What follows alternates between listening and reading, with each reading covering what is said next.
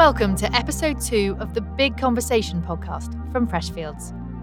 In this episode, we take a deep dive into future risks with Mohamed El-Erian, former chair of President Obama's Global Development Council, former CEO of PIMCO, and current president of Queen's College, Cambridge. With the world going through unprecedented economic, social, and political change, Mohamed's ability to scan the horizon for key issues global businesses should have on their radar is invaluable. Here he's joined by Freshfields partners Ayman Mir and Eric Marr to discuss everything from US-China relations to the spectre of rising inflation. Hello, I'm Eric Marr, and I'm your host today, alongside my partner Ayman Mir.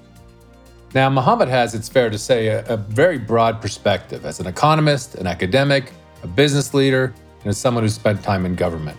So we kicked off things by asking him to explain how he sees the world.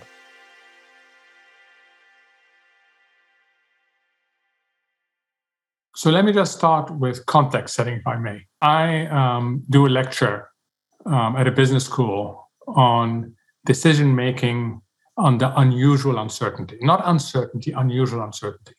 And before the pandemic, I used to have a list of 9 or 10 things, and I would ask the question, imagine 4 years ago, I would have predicted all these things. What would you have thought of me? And the reality is that 4 years early, the probability of each of these events was de minimis. The combined probability of all of them happening was basically as near zero as you can think.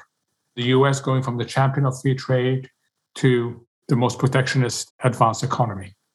The election of President Trump, Brexit, an attack on Saudi oil field that takes out a good part of their production. And the list goes on. Negative interest rates, the notion that you lend your money and you pay for the privilege of lending your money. There wasn't a single economic book that suggested that. And yet that was reality. And that was before the pandemic. So if you look back, there are fundamental structural changes going on that are delivering unthinkables. We need to realize that unthinkables are not really unthinkables anymore. I'm an antitrust lawyer and wondering, in the US, we see this kind of big government, greater regulation focused on some of the leading industries in the United States, US technology and US pharmaceutical industries. And I wonder how you explain that kind of combination of protectionism and deglobalization with what I at least see as a trend of greater regulation in the United States. So as you rightly say, Eric, there's two trends going on, one at the national level and one at the global level. And in fact, they are interconnected in a strange way, although they don't seem to be at first sight. At the global level, we've had significant increase in firm concentration. It has happened in technology, where the big has gotten bigger in pharmaceutical, but it has also happened in retail. Think of Amazon. And there are incredible returns to scale going on.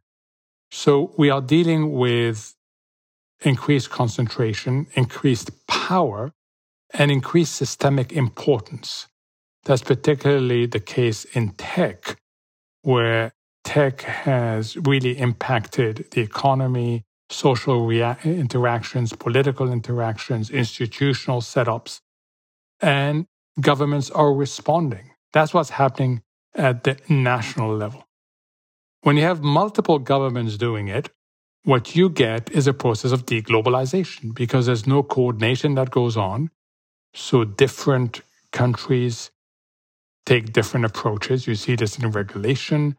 You even see this in the relationship between government and tech. I can compare China, the approach that China is taking, to the approach the US is taking. So ironically, when you get governments responding and doing it in an uncoordinated fashion, you also inadvertently undermine a multilateral process that is already threatened by protectionism, that's already threatened by a sense of marginalization of local populations. And whenever you marginalize, it's very easy to blame the foreigner. And governments themselves have become more protectionist. So I think these are two tendencies that are going on, and big government is with us for a while, And we need a positive shock to press play again on globalization. Otherwise, the pause button will be on for quite a while.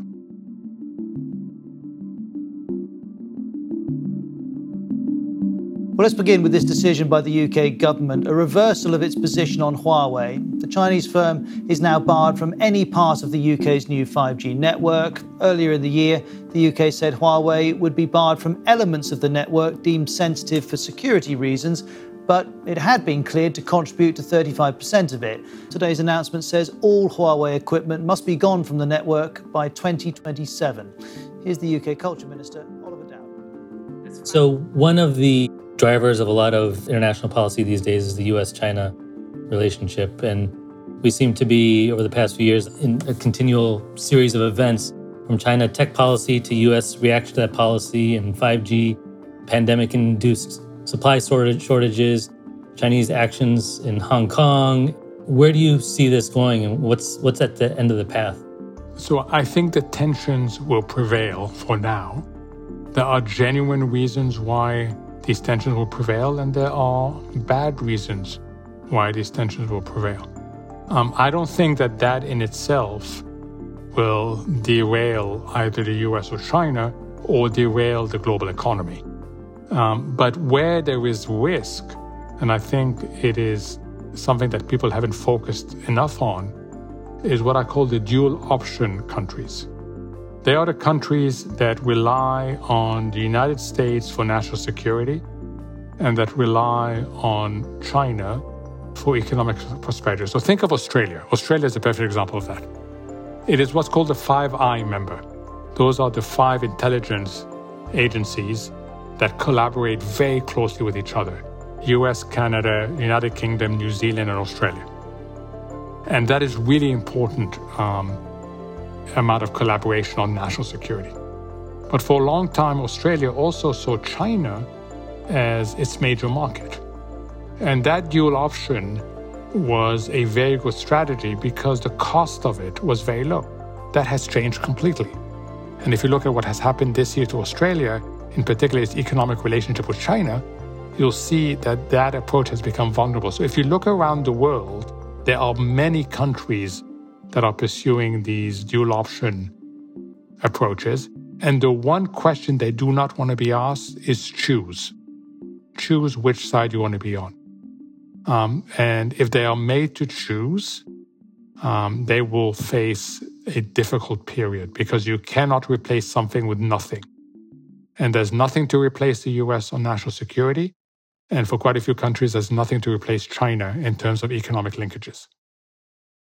To what extent do you think that companies also will be faced with that question? Companies, of course, would rather avoid having to stake out a position for or against the US or for or against China, but the governments on each side are making that increasingly difficult through sanctions regulations, through foreign investment regulations, through other tools that are being developed to make it more difficult for companies to essentially buy into the regulatory regime of one or the other country. And what options do companies have going forward to manage the tension between the US and China? So, Eamon, you're absolutely right. And you see the approach towards China evolve by American companies. It started out that China was a great place to produce, low cost. It then became a great place to produce, but a great place to serve because China's development process accelerated and you suddenly had the coming on stream of one of the largest consumer markets. So the old model, the original model, is you interact with China across the value-added chain, production, consumption. Then it evolved where it became more problematic to use China to supply other markets because of different standards, because of different approaches to the environment. So what you've seen companies evolve to is a model in China for China. Yes, we're going to be in China. Yes, we're going to produce in China, but we're going to mainly serve the Chinese market. And that was an evolution. Now, the people that I'm in touch with are taking it one step further and considering it seriously whether you can spin off your Chinese activities, make them a local Chinese company, and be protected against geopolitical and other risks that you can face as an American company.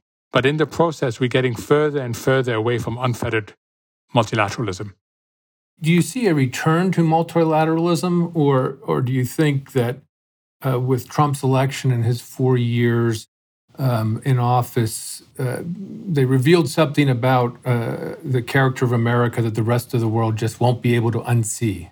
So I do think that the rest of the world has lost some faith in U.S.-led multilateralism, and this notion that the U.S. would become so inwardly looking came as a shock to many people. But I do think that that's recoverable. My great hope, Eric, is that the pandemic, where the lack of multilateralism has shown that we are all vulnerable, this will prove that in the sort of world we live in, there is actually no alternative to multilateralism.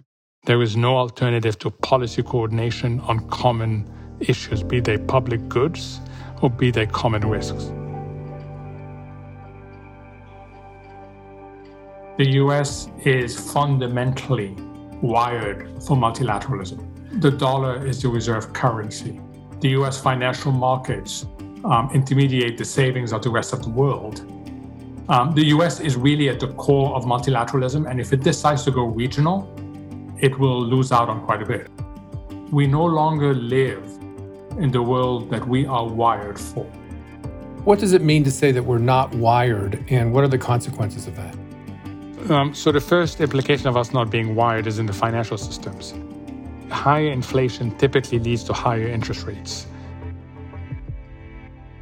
Inflation came in above expectations at 4.2% in October year on year. It's the third straight month. He has also been running into a new economic reality, inflation, as prices in the U.S. surge more than they have in 30 years, according to new data from the Bureau of Labor Statistics. And as the holidays approach, Americans are seeing higher prices. About the inflation picture in the UK, he said the reason he didn't.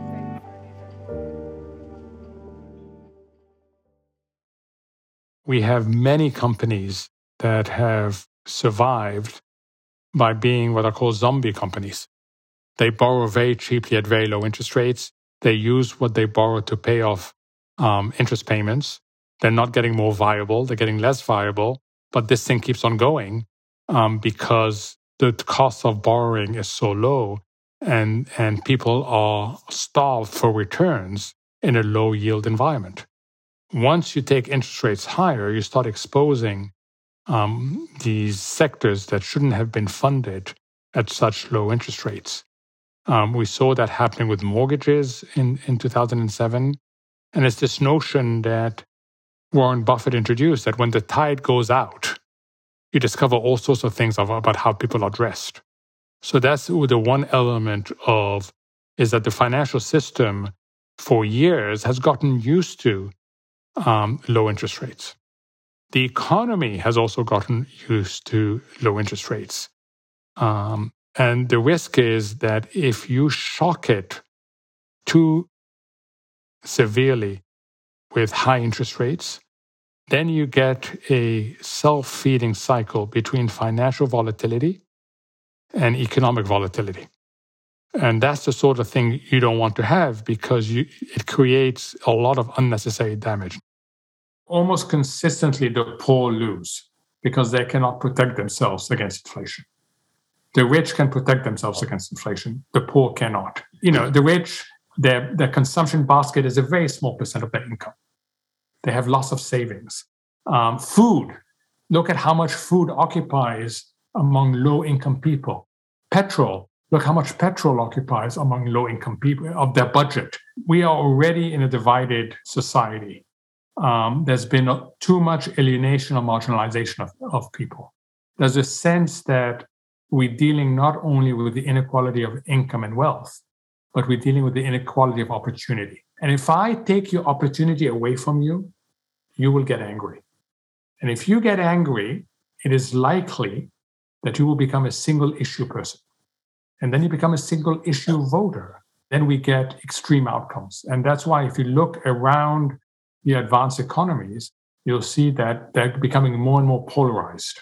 The center is very difficult to occupy these days, and you get pushed to the extremes.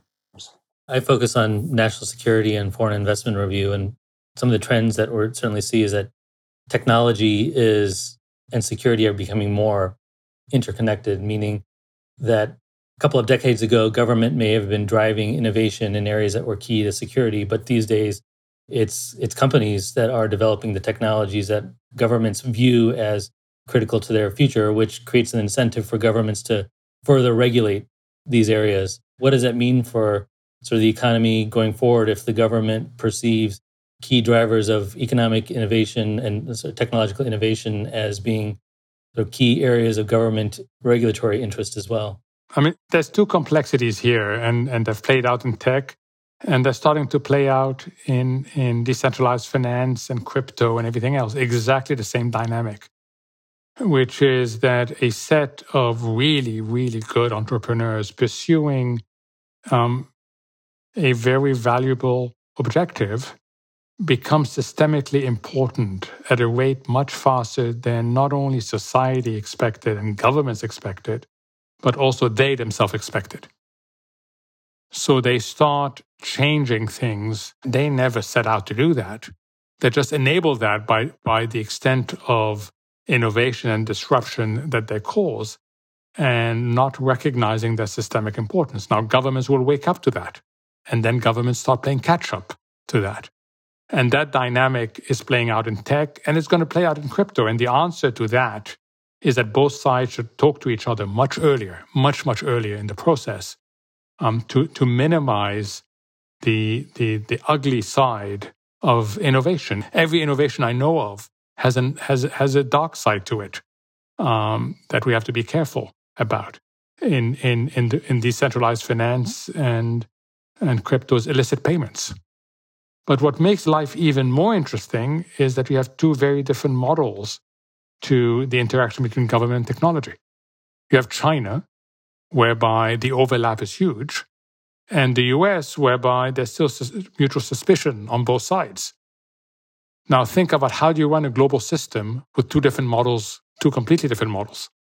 And that also adds to the complexity, and you saw it play out in 5G, the Huawei issues. These are just complexities that we're going to have to work through. The good news is they're born out of excited innovations. The bad news is that we weren't ready for these innovations, so we're playing catch-up now. It seems to me there's a relationship between the global economy and a global pandemic that creates risks and opportunities for virtuous circles or vicious circles. What do you see leading to virtuous circles, and what do you think the risks are leading to vicious circles?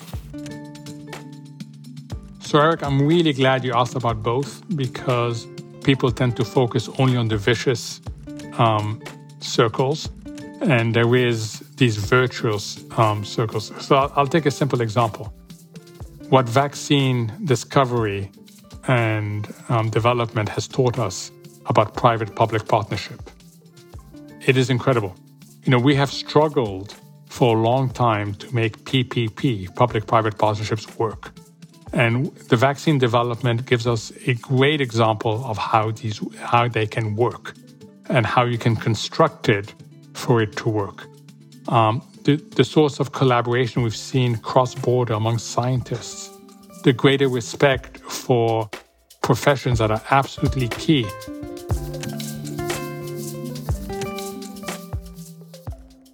What's happening in decentralized finance, the ability to provide especially low-income people with the financial tools they need to unleash their productivity.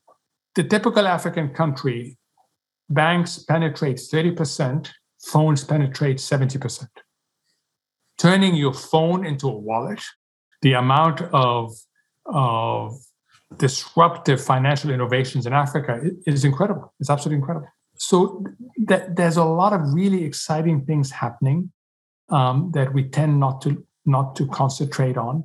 Multilateralism. we're starting to realize that multilateralism is really important.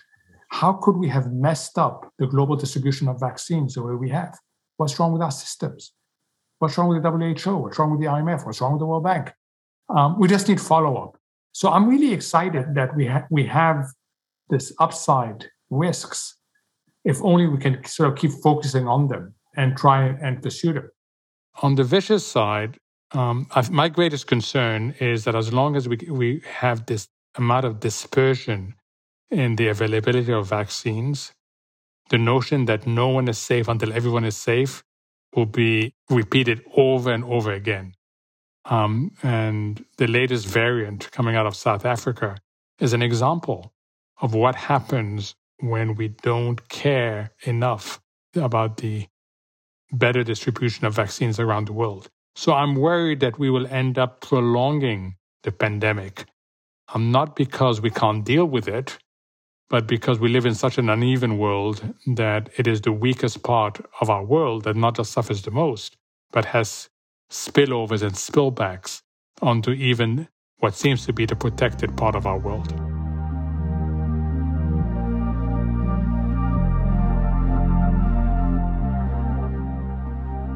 A really extraordinary breadth of content there from Mohammed. What struck you the most? Yeah, a couple of things. First, on one of the latter points that he discussed on China and the U.S., I mean, he noted that tensions are likely to persist. And to a degree, it seems like that's actually a point of predictability, and that the real unpredictability is with respect to third countries and companies in third countries. To what extent are they going to be forced to make a choice, and what are their choices going to be, and what impact is that going to have on multilateralism and broader relationships between countries, and how countries manage the evolving set of concerns that arise in today's economy, which brings me to the second point. I mean, he made this observation that the unthinkables are not really unthinkable anymore. And in that regard, governments are seeming to have to grapple with issues that they're not well equipped or prepared to deal with. And there's a risk of mistakes being made along the way that could have significant consequences. I agree that point, the way he listed the number of unthinkables that we're facing as day-to-day reality now is really extraordinary. The challenge in a world where there's such a mistrust between government and industry, on the one hand, especially in the United States, in my area, in the antitrust area.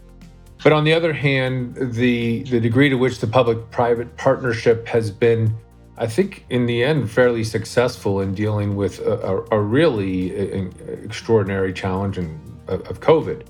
And that gives some reason to be optimistic in these difficult times. Agree. So how does this play into the advice you're giving clients?